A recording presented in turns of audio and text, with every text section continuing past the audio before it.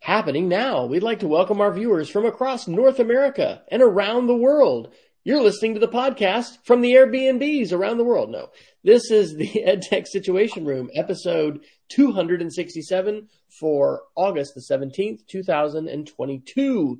My name is Wes Fryer, and I am coming to you from an Airbnb in Matthews, North Carolina. And that is one of the reasons why for the second week, we are an hour earlier coming to you from the East Coast as well as the Mountain Time, and blessing us and gracing us with his mere presence in what obviously looks like a new area, although sometimes he's got a virtual background so you can't really tell. But it is Dr. Jason Neiffer, the guru of the North and the West, and apparently now of the Airbnbs in Washington State. Is that correct, Doctor? Yes, that is correct. I am joining you tonight from an Airbnb in, I guess, northwestern Spokane, Washington, where I have taken a couple of days away from my home in Missoula, Montana. To actually, it's warmer here somehow than it is in Missoula, which is a little weird. I did get to 102 today in Spokane, which is a little crisp. So luckily, the Airbnb that I was able to pick up has air conditioning. In fact, I wouldn't have been able to do that without air conditioning because 102 is a little much for me. But I am the executive director of the Montana Digital Academy, which is Montana State Virtual School, located in the lovely western Montana city of Missoula, Montana, on the University of Montana campus. But I don't think we're here tonight to talk about our day jobs, Wes. Well, at least in a way we are. What is the EdTech Situation Room all about? Well, that's right. I've got to get ready to say I'm a media literacy and computer science teacher in Charlotte, North Carolina.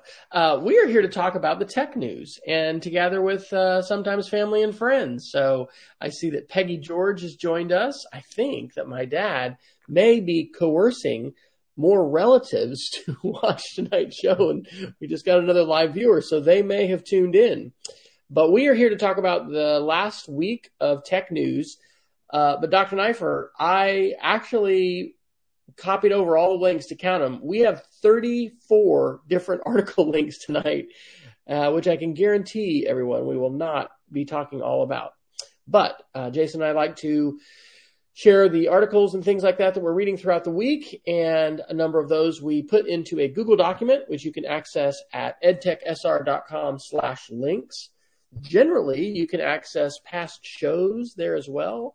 I'm a little behind on getting those published, but thankfully, YouTube and Facebook are archiving our shows live. And so if you're not able to join us live, you can see the archive, and we also usually are able to put the links into the live chat, which is also visible as well. So Dr. Neiffer, with 34 different links to choose from tonight, where would you like to start? Well, there are a lot of interesting things in the links this week. So maybe we'll start with some of the more techie stuff. First and foremost, I have a couple Apple things I want to share. First, this is late breaking news, but Apple is holding an iPhone event, which is presumably the iPhone 14. I believe it's September 7th, so in early September. Apple will be announcing something. And I've seen a couple of headlines and maybe read the first paragraph of one or two articles, suggested that they expect there to be a plethora of phones available. So perhaps this is the same as the iPhone 13, which will have a range of sizes and a range of capacities all the way from the 13 Pro Max down to the iPhone Mini, and everything in between. So that's exciting news. If you're an Apple aficionado, I will say one thing that I would be looking for, and I'm not sure if this is enough for me to upgrade or not, but I'd be looking for USB-C connector on the bottom of the iPhone, because if I can get a phone with a USB-C connector, an iPhone with a USB-C connector, that means all my devices, except a few handful of legacy devices, are USB-C. So curious, Dr. Fryer, anything you'd like to see out of a new iPhone this fall? Well, I don't know that I would step up to the latest and greatest, but as we know, whenever a new one comes out, the older models just get that much, less expensive. So I agree with you.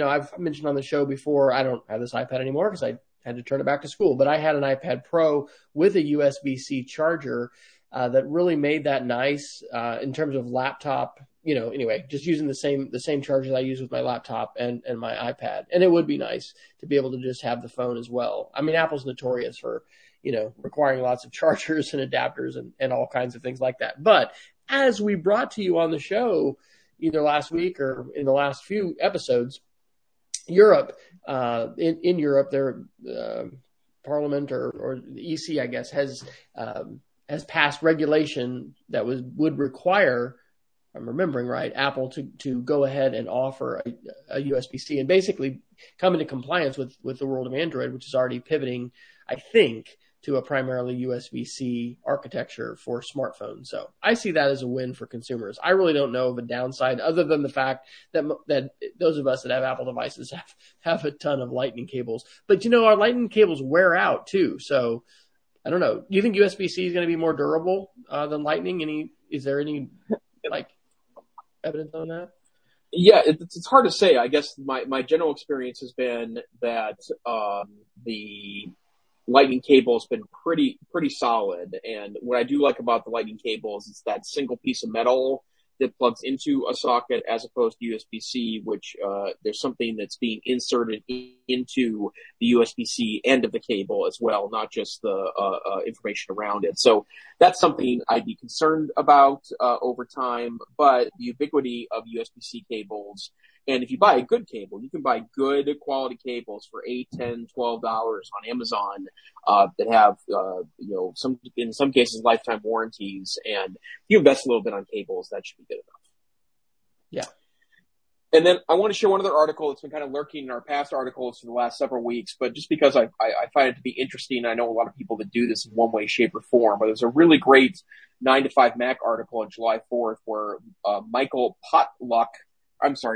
Pudick is what I'm trying to say there, not potluck, writes a really great guide if you want to use an old iMac as a monitor. And I know a lot of folks right now that had purchased an iMac in 2013, 14, 15, 16, 17-ish. They're getting to the extended life of that product. It isn't getting operating system updates anymore. As it turns out, there's a lot of ways, either using built-in Apple capability or third-party software, where you can essentially take your iMac and turn it into an external display for another machine.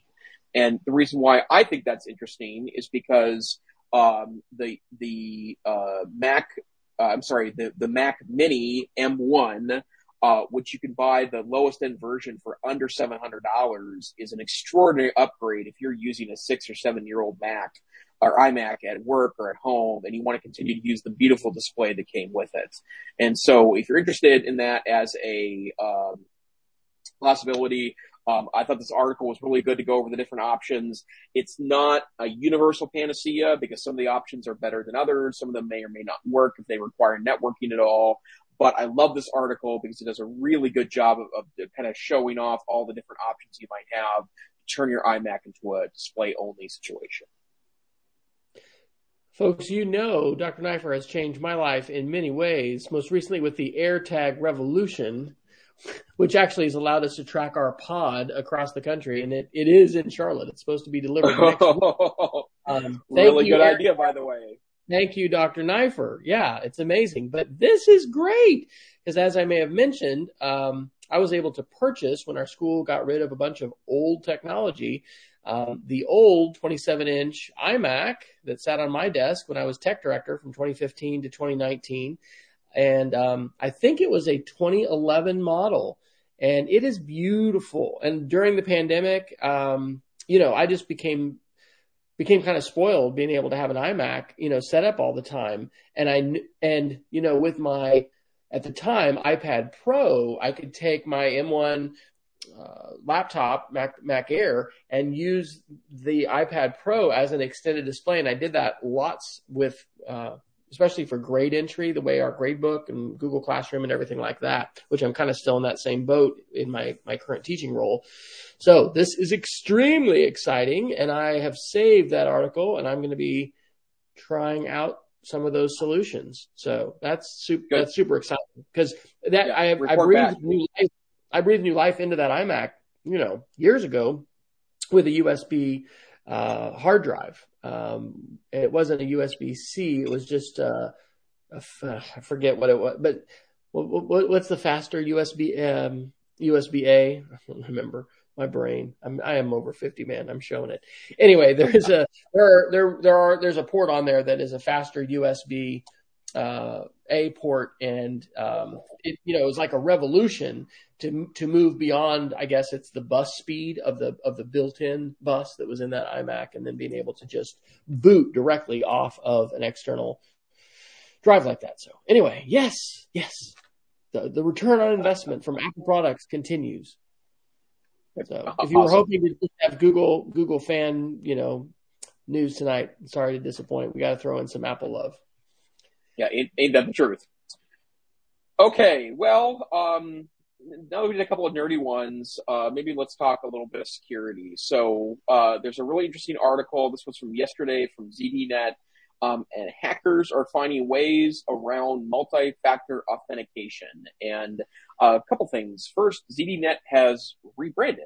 And so they are using different color schemes now and a new logo, very modern looking, kind of 20-year ago Wired-ish design. But I just noticed that, getting back in this article.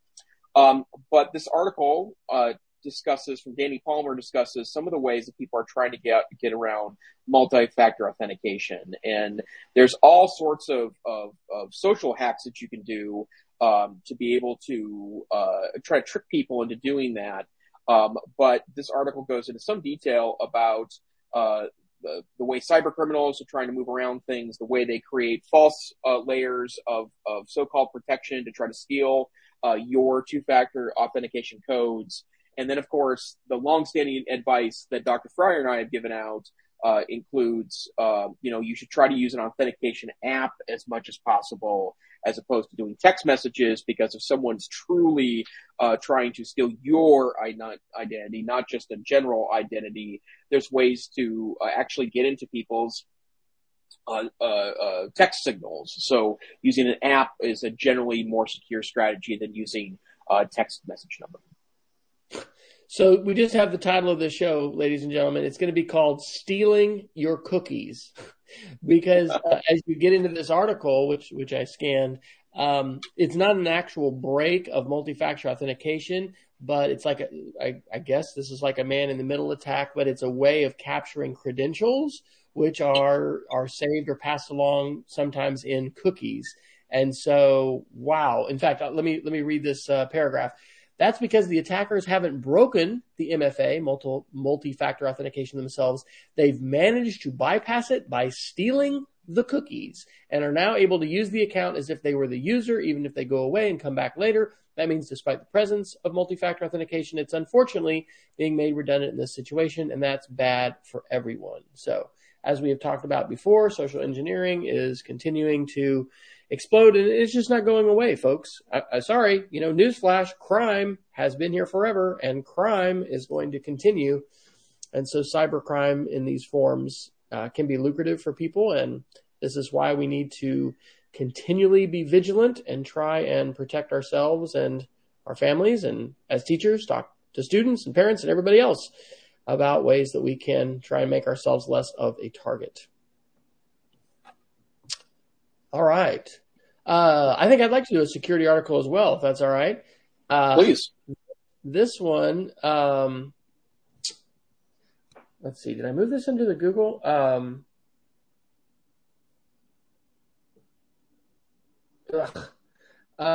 thought I had a security article, and now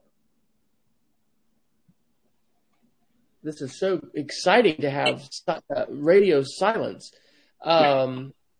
Oh, there it is. Okay. I put it under miscellaneous. A new jailbreak for John Deere tractors rides the right to repair wave, coming to us from Wired magazine, which incidentally, if you've read a number of Wired articles, speaking of hacks, this isn't a jailbreak, but one of the things that I admit to doing from time to time, rather than subscribing to Wired, which I'm sure I should do and subscribe to everything we read, and I do subscribe to things like the Washington Post and the New York Times. But, you can open up an incognito window. And I think this actually has to do with cookies as well, because the website will track if you've read several articles and after you've gotten to some point, then it says, oh, you better, create a free account in order to continue reading. We have talked about the right to repair on the show. I think it's been a while, but different companies have passed these rules, which in some cases are protected by like copyright law, to prevent people from fixing their own stuff, like printers and printer ink, tractors in the world of farming, which I will admit to you, I am certainly no expert when it comes to agriculture.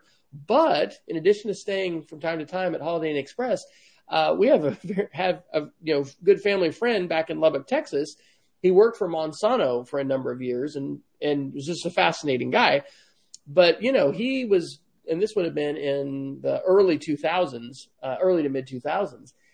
He would describe the things that farmers were doing at that time. And we're talking cotton farming in West Texas, just unbelievable in terms of the space technology, knowing exactly what the yields were in different areas, putting down the precise amount of fertilizer and seed and whatever else is required in terms of planting. Well, John Deere, so, manufacturer of huge hundreds and hundreds of thousands of dollars tractors, prohibits its customers from repairing stuff themselves. And in some cases, according to the article, they force security updates or like firmware updates to be pushed down to the tractors without the farmer's control. And in some cases, they'll require them, or they have in the past, to come to a dealership and they won't let them do it themselves. Well, there is an Australian hacker who just did a presentation at DEF CON Security, and I'm going to have to open this up in an incognito window because my other window is not allowing me to read it because I want to get his name. I guess he had done a presentation back in 2021, and his alias, or I don't know what you call this hacker name, is called Sick Codes. But he has revealed some exploits that are not remote attacks. You have to have physical control of the tractor. But it literally allows someone to root the tractor and then, be able to control it, being able to, basically manipulate the software in any way that he would want to. I guess at the bottom of the article, it says also run a custom farm themed Doom on the tractor. But why is this important? Well, the right to repair is a thing. It's a movement. In fact, it could be something to talk with your students about, right? Because with a lot of consumer products that you buy today, if it breaks, you can fix it. But, again, companies are using laws in different countries as ways to basically protect their bottom line and stop people from being able to fix it. So one of the ways this is important is it points to security vulnerabilities. For one of these things, I think he actually soldered something directly onto the circuit board. And, this is sounds like some pretty intense hacking.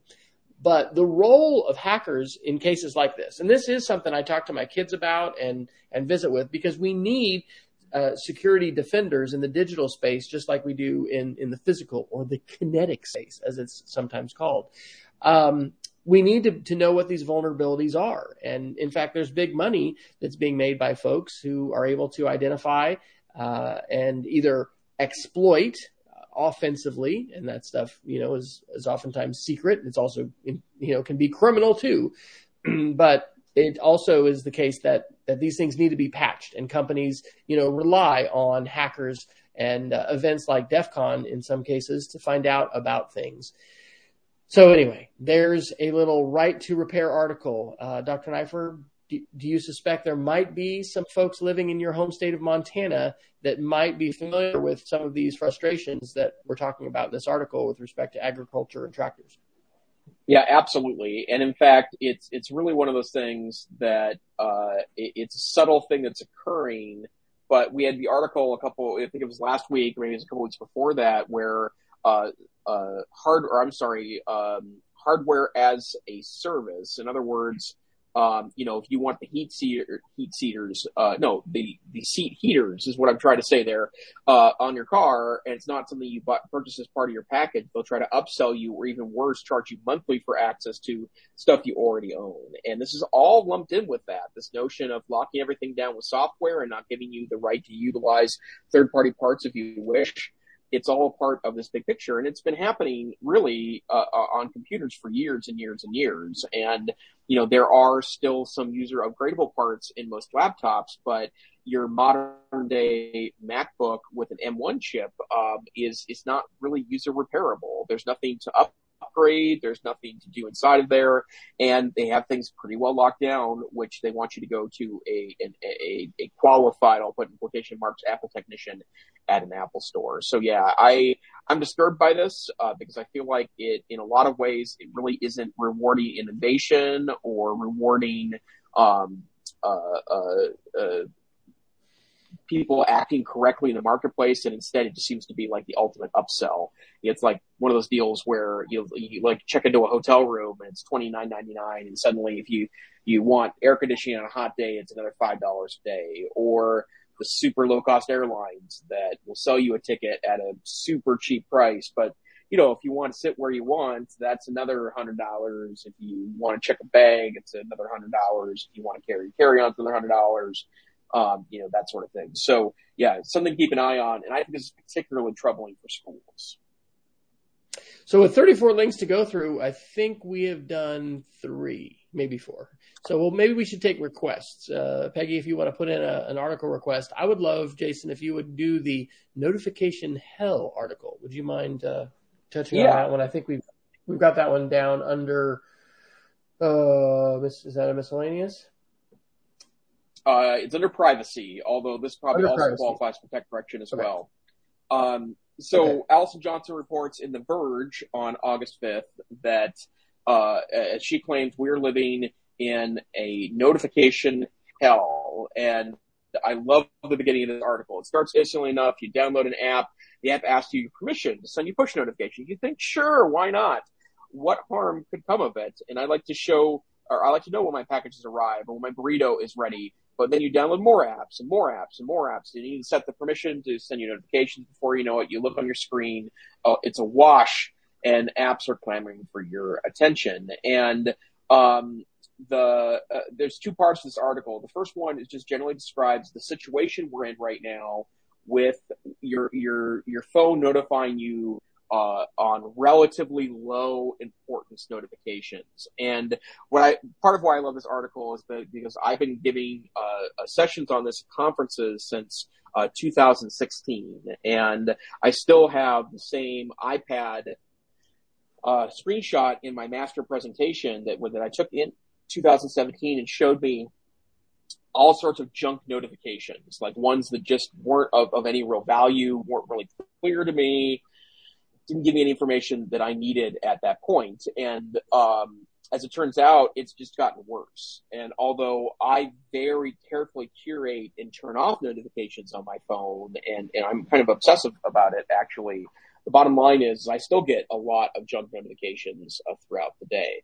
So this author talks about how distracting that is and how it makes cell phones of much less value, which is one of the points I make to teachers, and then we should be making to students.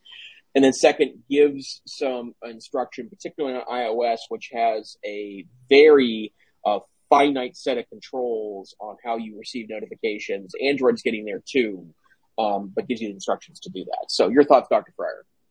So I'm reminded of, this speaks to the behavior that we need to have on a regular basis, right? Because what she's describing is if you install an app, can I send you a notification? Sure you can. You just end up with more and more.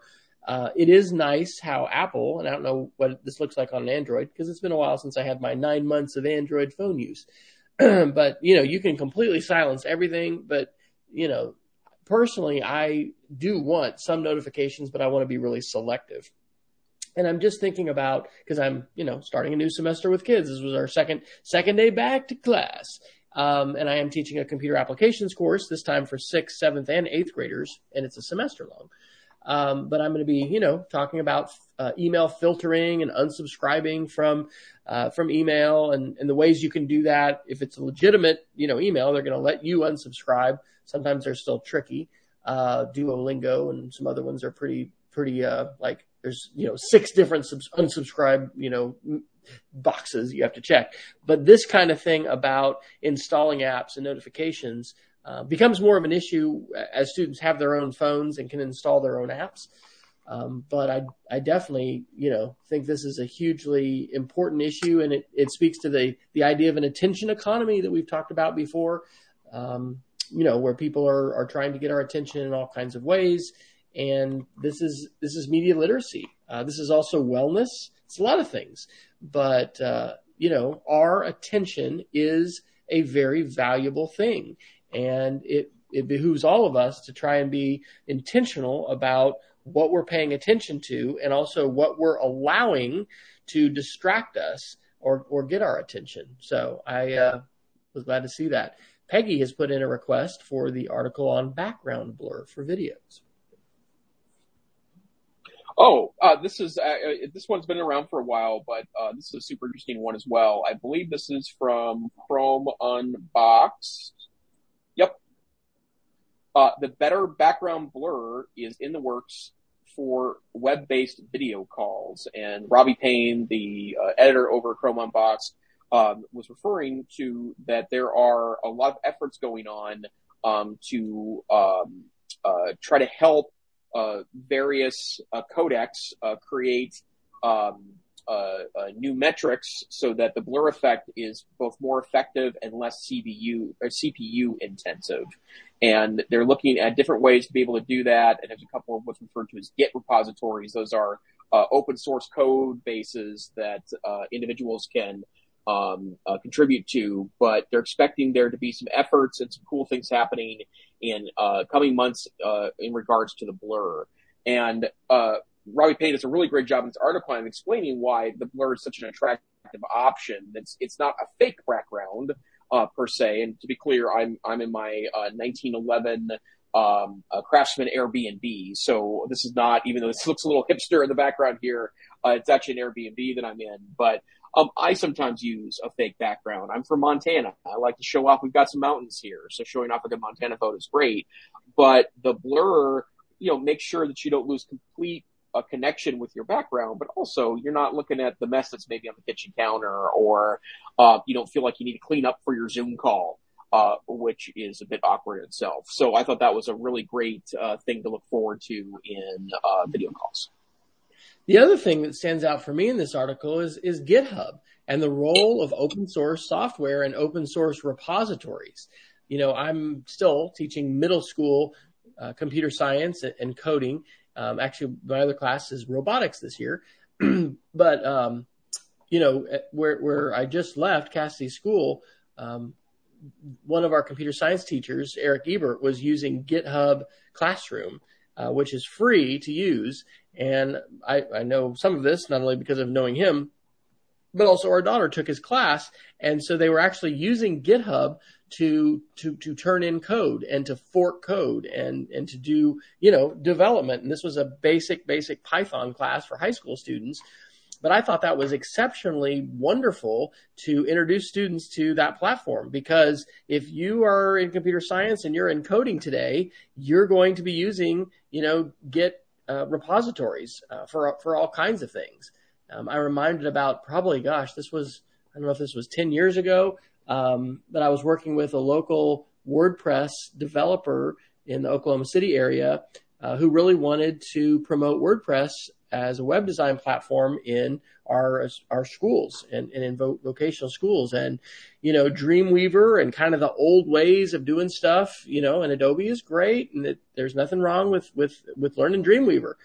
But if you're not learning WordPress and if you're not learning GitHub, are you living in 2022 in terms of web development? I don't think you are. And I think, and maybe that's really maybe a little harsh, but anyway, it makes me wonder, what we're doing in some of our upper level coding classes at my new school. And I would do a shout out, and I'll try to put this into the show notes. Check out GitHub Classroom. Again, I'm doing middle schoolers. We're doing block-based stuff and Scratch kinds of things. And so we're not quite there, but for sure, if you're doing high school coding, it's and I think maybe we could segue to that. I think we're just going to keep on going to the NIFR articles. I think you have an article about CEOs talking about computer science. Do you not? That might be a segue.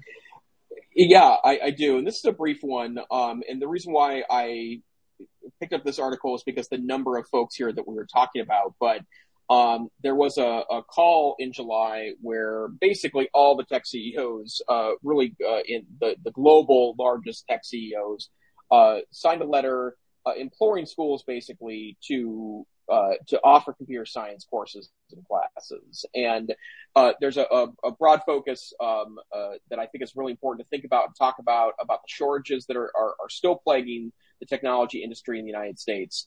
And this notion of providing access to this critical area.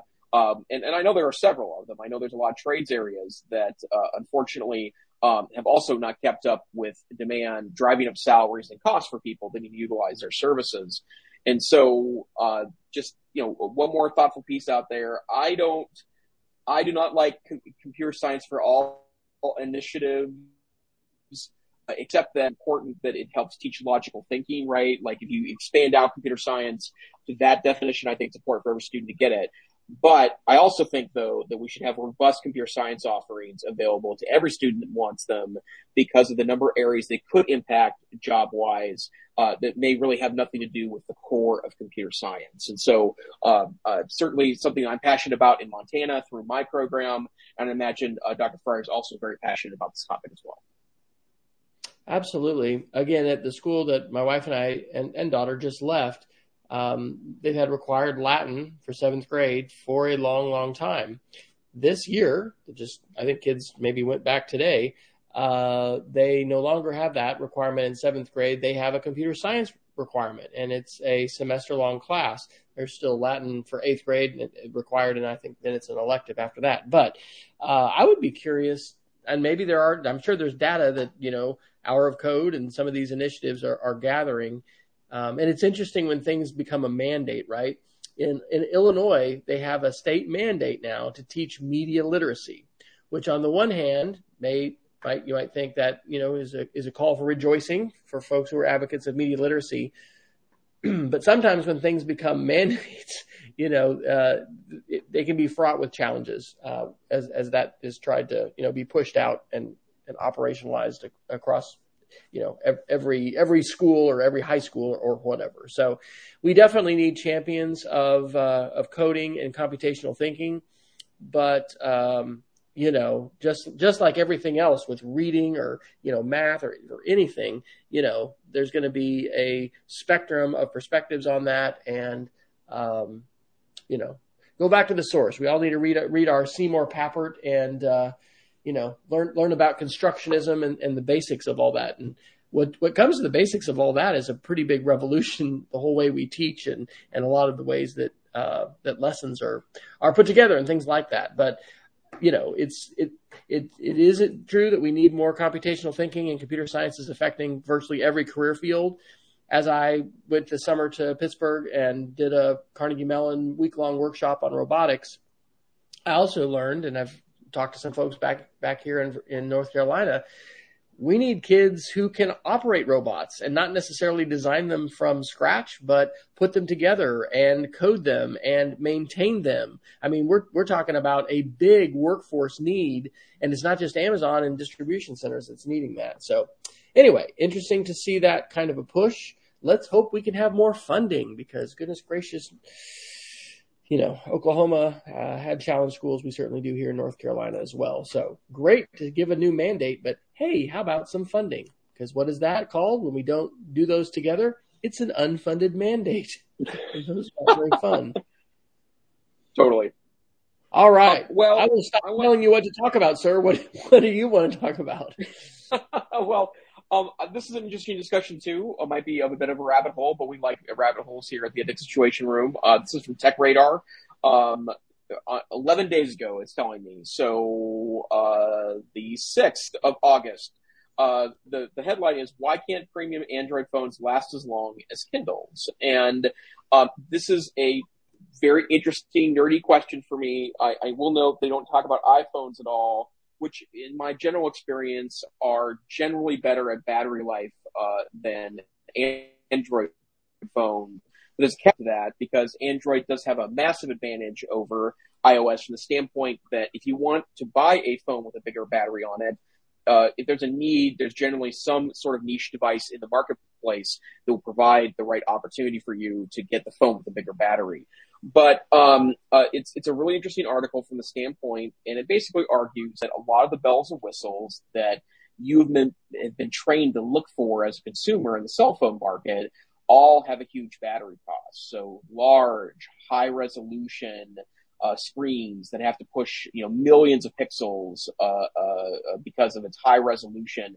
They look wonderful, but they trade off battery life. If you have one of the high brightness screens, which your high-end devices like the iPhone, like the higher-end Samsung devices, like the Google higher-end devices, those can be extraordinarily battery intensive because it takes more energy to push the brightness up when you're using that phone. And if you're a 5G person, or you bought a 5G phone, that takes more power than a 4G radio. And in fact, I'm not sure if this is this article, but I do know for a fact too, that if your phone is even switching between one band and another, so 3G to 4G to 5G, back to 4G, back to 5G, down to 3G, as if, for example, you're driving down the highway in a relatively remote area, that can also be really traumatic to battery life. And if you compare it to a Kindle, Kindle's got generally no connectivity, although I think they still sell 4G Kindles. And also, they have the e-ink screen, which is good for reading, but that's really about it. But the battery life is really superior on that kind of device. So I thought that was an interesting article. I do think that battery life is getting better on laptops, in my humble experience, but we still don't have magic yet, when it comes to, 2 or 3 day batteries, on premium phones. So your thoughts about batteries, Dr. Fryer? Well, the other phrase I like from that article, well, I don't like it, but it's accurate, is battery anxiety. And he talks about it in the context of international travel. And that is so true. And it doesn't have to be international. It can be in a new area. We're in a completely new metropolitan area here. And we're very reliant upon our phones with the maps and, the ways we're going to be able to be guided and are guided around. So I know that when I was interested in getting an Android phone before Egypt, like 4 years ago, you steered me towards a pretty awesome, battery heavy phone. It was like a 5,000 milliwatt hour or something. Anyway, it had quite a bit of juice without needing to have an extra pack on it. So I think the reality today is, especially if you're in the Android world, I would again look for a phone that has a larger battery. In an iPhone, you're not going to really have a choice. But what you can choose to do is keep your handy dandy Anker charging block or whatever, available. And we lost electricity maybe a month or so before we left Oklahoma City. And it was really just the transformer in our neighborhood. It took out like 12 houses, but we were without for almost 24 hours.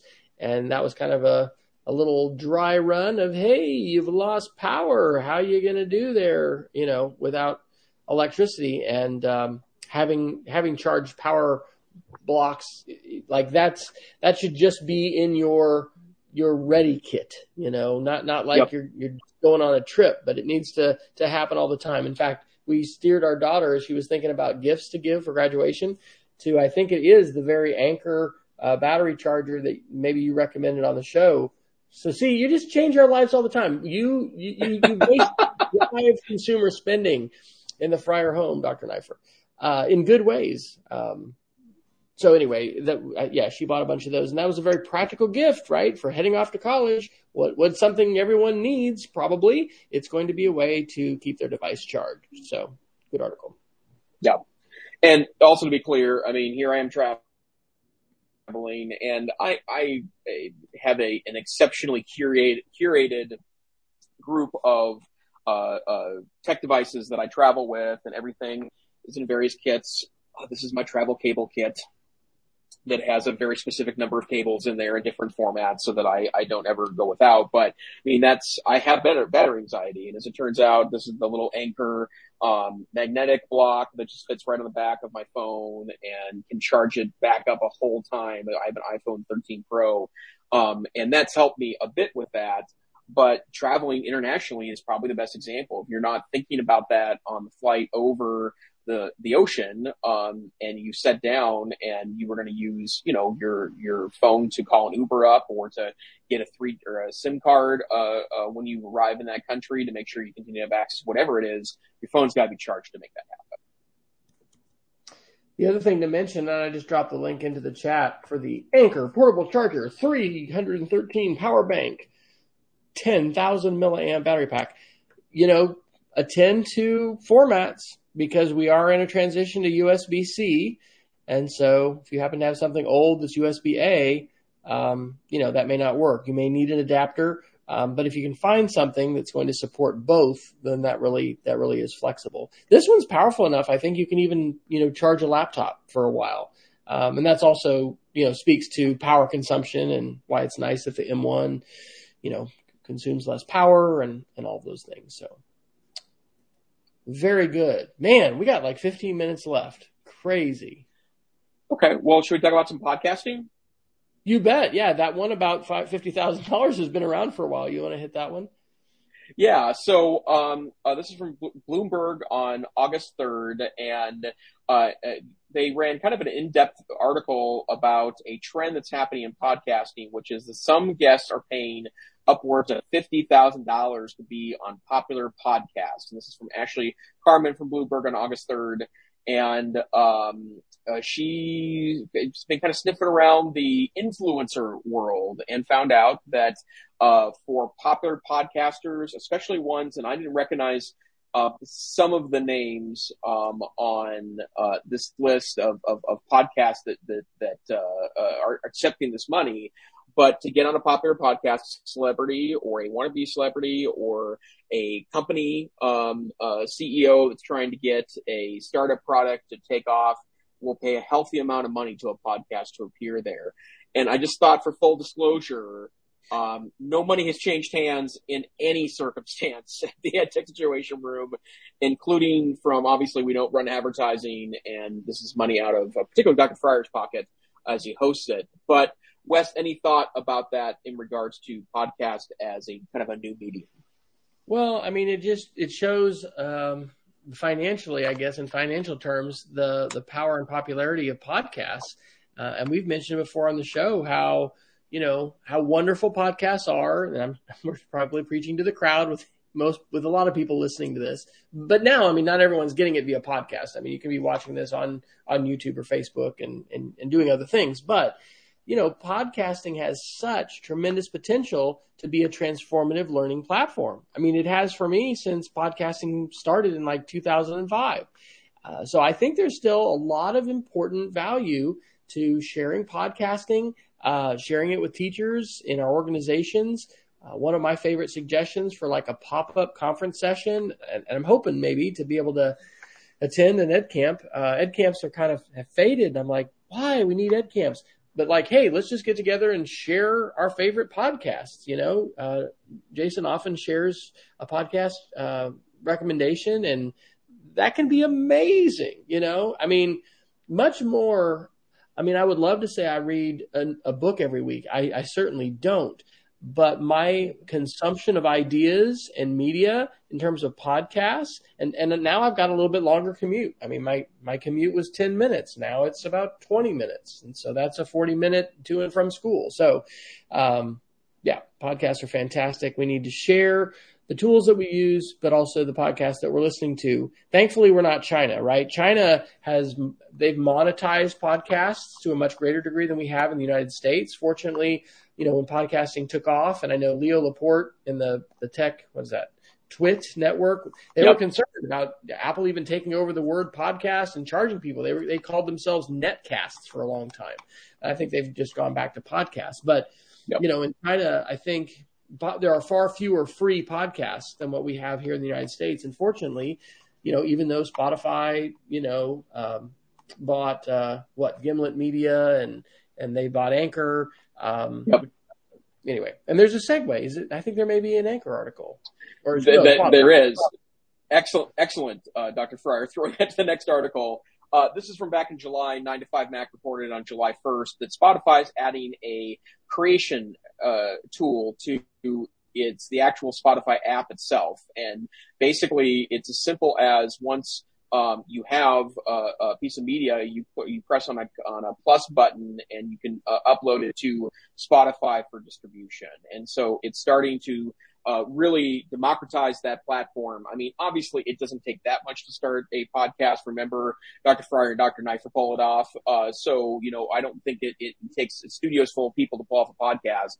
And I do fear a little bit Spotify's kind of further, tentacles to kind of hold all the podcasting world in the same way that I think Lou Laporte was concerned about Apple controlling podcasts. I don't want Spotify to control it either. But how cool is it that the app that's probably already sitting on your kids' phone is also a podcast app that allows you to publish in the same way you might start to broadcast or upload on YouTube? I think that's a really cool thing. I thought about that, but first, a digression. It appears that you have stepped onto the original scene of Raiders of the Lost Ark in the temple scene or whatever, when they're like down and Indiana Jones puts the amulet on top of the staff and the light shines because you've got this like spear of light coming down. Okay, sorry. Hey, come to an Airbnb. You never know what you're going to find. I would be curious, and maybe this article, I didn't get the chance to read the article yet. Is it only publishing the podcast for distribution via Spotify, or is it creating a public subscribable feed which could be used in any podcatcher? Because I will suspect that it is a Spotify only podcast. And if it is, I think we shouldn't call it a podcast. I think we should call it Spotify syndicated content or something else. This is, podcasting. There is a simplicity to it, but there also are a number of steps in order to make it a true podcast. Sometimes, and this is here, let's get to the classroom level, because if we're going to do an audio project with students, let's not call it a podcast if we're not putting it on a public website in a subscribable feed that can be, subscribed to with a podcatcher like Pocket Casts or Apple Podcasts or Spotify or whatever.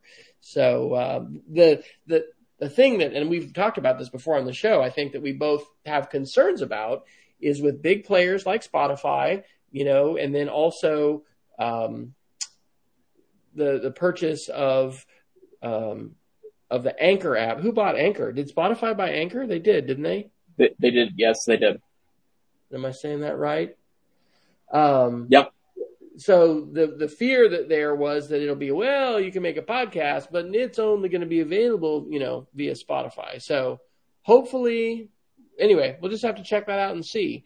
But yeah, if your students already have it, I know one of I think it was our 8th grade history teacher back at Cassidy was, for several years having kids create podcasts.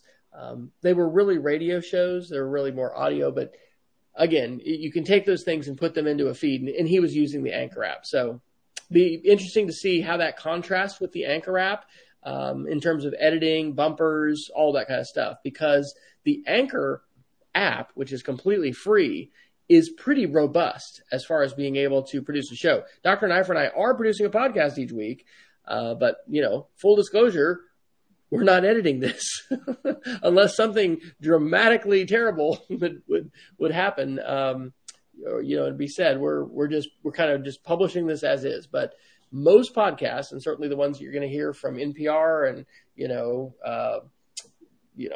all kinds of professional sources, are going to have bumper music, and they're going to have transitions, and it's going to be a lot fancier than just two guys that are in Airbnbs opening their laptops, talking to each other on a Wednesday night. Yeah. And I also, the other thing that I think is really interesting about this, and I feel duty bound to say this because this is where I've been with advocacy with presentations lately, there is two sides to the podcast issue in the classroom. Yes, there's the ability to publish podcasts, which is awesome, a very laudable goal. It's been happening for 20 years in classrooms, or maybe 18 years, I guess, since that's an earlier 2000 thing. But it's a great way to publish the community. But also remember, there is untold amounts of really outstanding content for podcasts as well, and there is a lot of and you can kind of go down the research rabbit hole on this. There's a lot of benefits to doing an audio only listening opportunity. It builds creativity. It also can help on focus if it only has presenting information to the listener. But remember, podcasts are also a stunning content repository as well. Awesome. All right. Well, we've got about 8 minutes. I think, man, there's so many good articles, and some of these go back a little ways. So it's been a while since I've read these, but I think I want to hit this Atlantic article. This is called "The Trouble with Zooming Forever," and this is from July 14th. This article is by Arthur C. Brooks, and, it's, I think, very beneficial that today, in 2022, fall of 2022, our entire society, not just teachers and education, not just folks in specialized, distance learning and online programs like Dr. Knifers, we have so much experience with online learning and with virtual meetings. It really is amazing. I heard the NPR affiliate here in Charlotte, announcing there was a public hearing that was going to be and just streaming it from their Facebook page. I mean, I don't think you would have heard somebody say that a while back. The reason I wanted to mention this article is it's really sort of a Luddite article, and I kind of disagree with the one-sidedness of it. The subtitle is "Video Chatting May Be Convenient, but it will never make us as happy as real human interaction." Now, I do agree with that. We need real face-to-face interaction. I'm not saying that, every school everywhere should be just like we were in lockdown, 2 years ago in March. Yes, we need face-to-face interaction, but I think this article really underplays the transformative power of video and how incredibly beneficial it can be in so many respects. I mean, what are we doing right now? Jason, when did we last see each other face-to-face? Was it at an ISTE, or because it's been a while? It's 5 years, 6 years. It's been a good. It's been a Denver, good while. I think. Yeah, I think it was. Yeah. So yeah, when was it? That was, I think, 2016. ISTE Denver. Yeah. Probably. Maybe 7. Okay. So, yeah.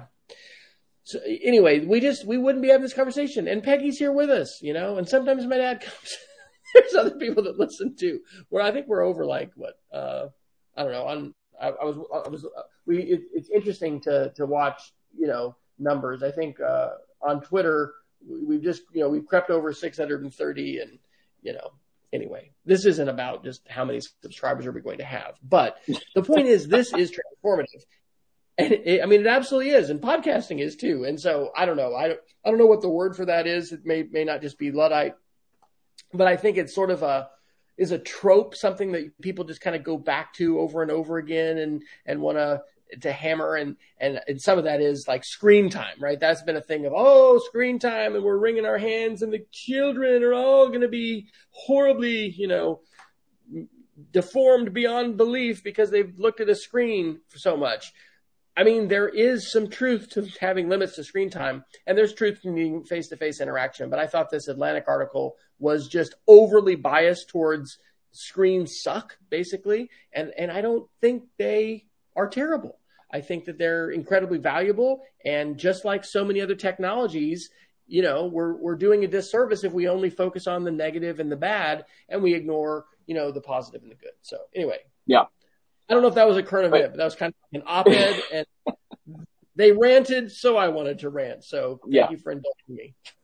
Sure. Well, and let me give you kind of I'm slightly less partisan, I think, than you are in regards to articles like this. I agree with you holistically that we tend to focus a lot on technology boogeymen as opposed to I think talking about how it's never as black and white as this article would suggest.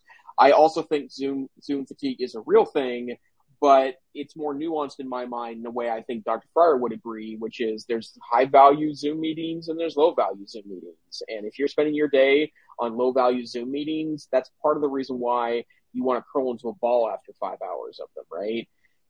And the other thing I would also say in regards to classrooms is that you have to teach differently on Zoom than you do if you're in a face-to-face environment. And if you struggle to make that adaptation, I'm not saying the perfect one exists, because I think teachers got very creative during the pandemic if they were confined to Zoom school and came up with new ways of doing things. But if you were mostly a lecturing teacher when you were in the classroom and you were just trying to continue your lectures on Zoom, there's a specialized circumstance I think that works out. I've actually seen published college lectures where the professor was in a Zoom room and lectured per se, but it was more or less kind of a discussion that was a little more centered on the instructor. I thought they handled it really well, trying to pull people in for questions and keep them engaged.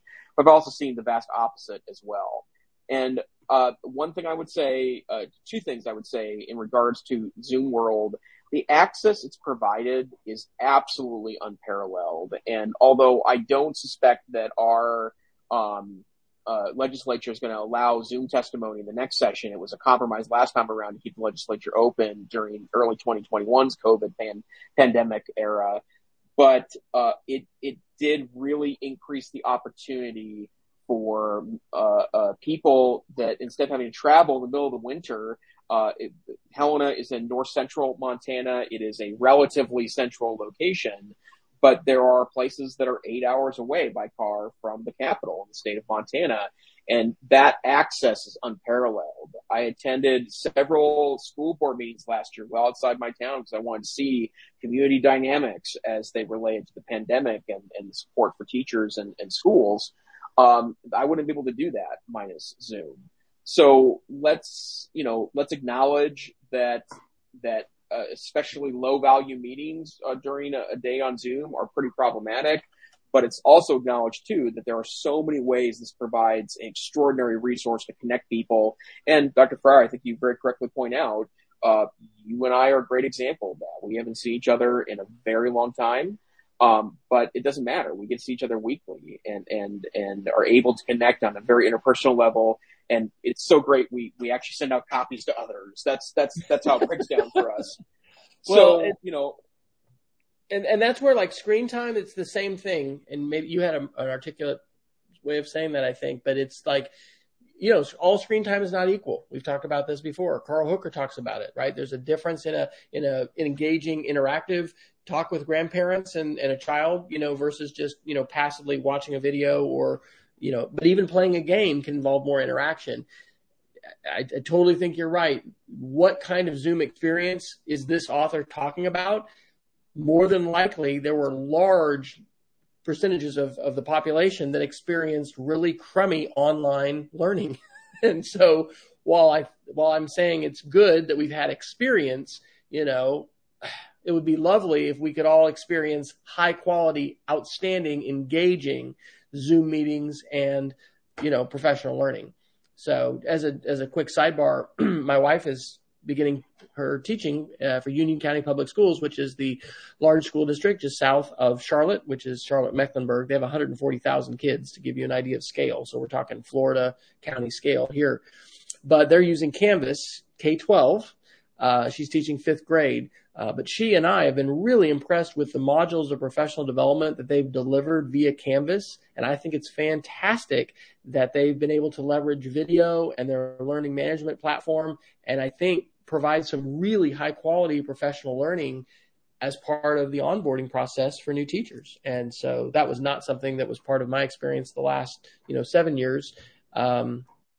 Schools vary, but I think that's incumbent upon us as technology leaders, and not just technology leaders, as school leaders, to try and point out good pedagogy that can happen via online distance as well as face-to-face, and then try to help administrators and other leaders experience that too, because sometimes you have people making decisions about things that they really don't have a lot of direct experience with, like teaching online. And so that's why if you haven't checked out what Mike Gassinelli and Jason, share through NCCE and their professional development, like there is so much, the Moodle Moot. Hey, that's what I need to do, Jason. I need to come up to the Moodle Moot in person next summer with the family. Seriously, that we should try for that. Anyway, there's just a tremendous amount that you guys know and have learned and continue to live that, can inform all the rest of us in terms of what we do, whether we're at a completely online, virtual program or not. So yay. We have Apple love. We have Montana, Digital Academy love too. Surprise, surprise. There it is. Dr. Fryer. Good grief. Yeah, there it is. Actually, you're hosting, so I'll wait for you to ask me what my Geek of the Week is. All right. Do you have a Geek of the Week tonight for us, Jason? As a matter of fact, I do, Dr. Fryer. I'd like to share a great post that I saw going around the Twitters this week. This is from Free Technology for Teachers writer Richard Byrne, probably the most popular EdTech blogger, second, of course, just to Dr. Fryer, but a popular EdTech blogger.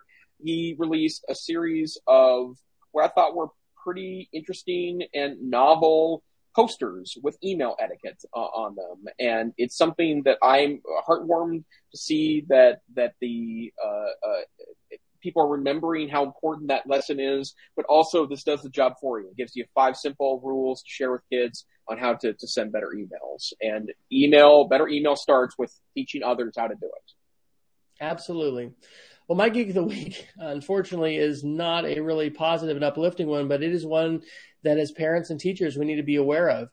This comes to us via a tweet from John Naples Campbell, who is in Elgin, Scotland, and he has a thread that begins with the words, "As much as I don't want to give this loser any airtime, teachers need to know about him and what he does because it's very likely, depending on the age of your students, that they've seen one of your videos." And so this is actually pretty clever. So he has included screenshots or just, saved images of mainly text, but also some images. And should I even say his name? If I don't say his name, it won't be transcribed in on YouTube or Facebook. But we have people that may listen to this audio only. So this fellow's name is Andrew Tate. He is a misogynist, very sexist, and the things that he is quote unquote teaching young men or men of any age, I guess, about the ways that women should be treated harshly and violently abused and just treated in terrible ways is horrible. And so especially on the TikTok platform, he's incredibly powerful and he's a big influencer. And so I'm glad to revisit this just briefly here as a Geek of the Week for myself, because this is something I am going to be taking to our counselors at our school, and it could be something that fits into some conversations. This is tough. And as he points out in this Twitter thread, we oftentimes feel ill-equipped to talk about this kind of stuff as teachers in school. It can be more, easier to just say, well, that's not appropriate. We're not going to talk about that. But then no one talks about it. But as he points out, and some others I think do as well, this kind of thing needs to be talked about seriously. These aren't things to just brush off as far as the attitudes and the behavior that is being endorsed here. And I almost suggested in the last couple of years doing a parent university at my previous school, sort of about rabbit holes and troll culture, and just there's some really angry culture out there on the internet with folks, and I'm not going to get into all of it, but I am going to say this is a tweet worth checking out. This is a guy, unfortunately, that we need to know about, because a heck of a lot of especially young boys, but it could be of any age, are listening to this guy, are being influenced by him, and the views and attitudes that he's espousing are very repugnant. So sorry to be Debbie Downer there, but there's your digital citizenship moment. On a better note, Dr. Neiffer, where can people find you when you are not gracing us with your presence from various and assorted locations around the Pacific Northwest? Best place to find me is Twitter, Tech Savvy Teach. And you, Dr. Fryer? I am at W Fryer on the Twitters. You can go to westfryer.com/after and have more links than you would probably ever want of channels and things that I intermittently update to include some cooking stuff. So this has been the EdTech Situation Room for Wednesday, August the 17th, 2022, episode 267. We want to encourage you to check out our website, edtechsr.com, where eventually we will have this show as well as I think I'm like 3 behind right now, our episodes posted. But you can always check out our Google Doc of show notes, which is just edtechsr.com/links. And if we have a change in schedule or we need to postpone or move a show, we will always share that on Twitter, and we try to do that on Facebook as well. And you can also subscribe to our Substack newsletter, which sends out the links we don't talk about as well as those we do. And there'll be a lot of those for this week. So Peggy's asking if I am in North Carolina. Yes, I am, Peggy. I am in Matthews, North Carolina, just south of Charlotte, and have been at work for a little over a week. And Shelley started her new job on Monday and has another week or so of professional development. So Rachel has gone north to Randolph-Macon Academy. She gets up at 4:15 every morning to do PT, and she's making it, but it is tough. So yeah, this is late for me, but I mean, normally I started at 9:00, so that's why we rolled the show early. So I appreciate Dr. Neiffer adjusting his schedule. So, Dr. Neiffer, will you be coming to us from an Airbnb next week?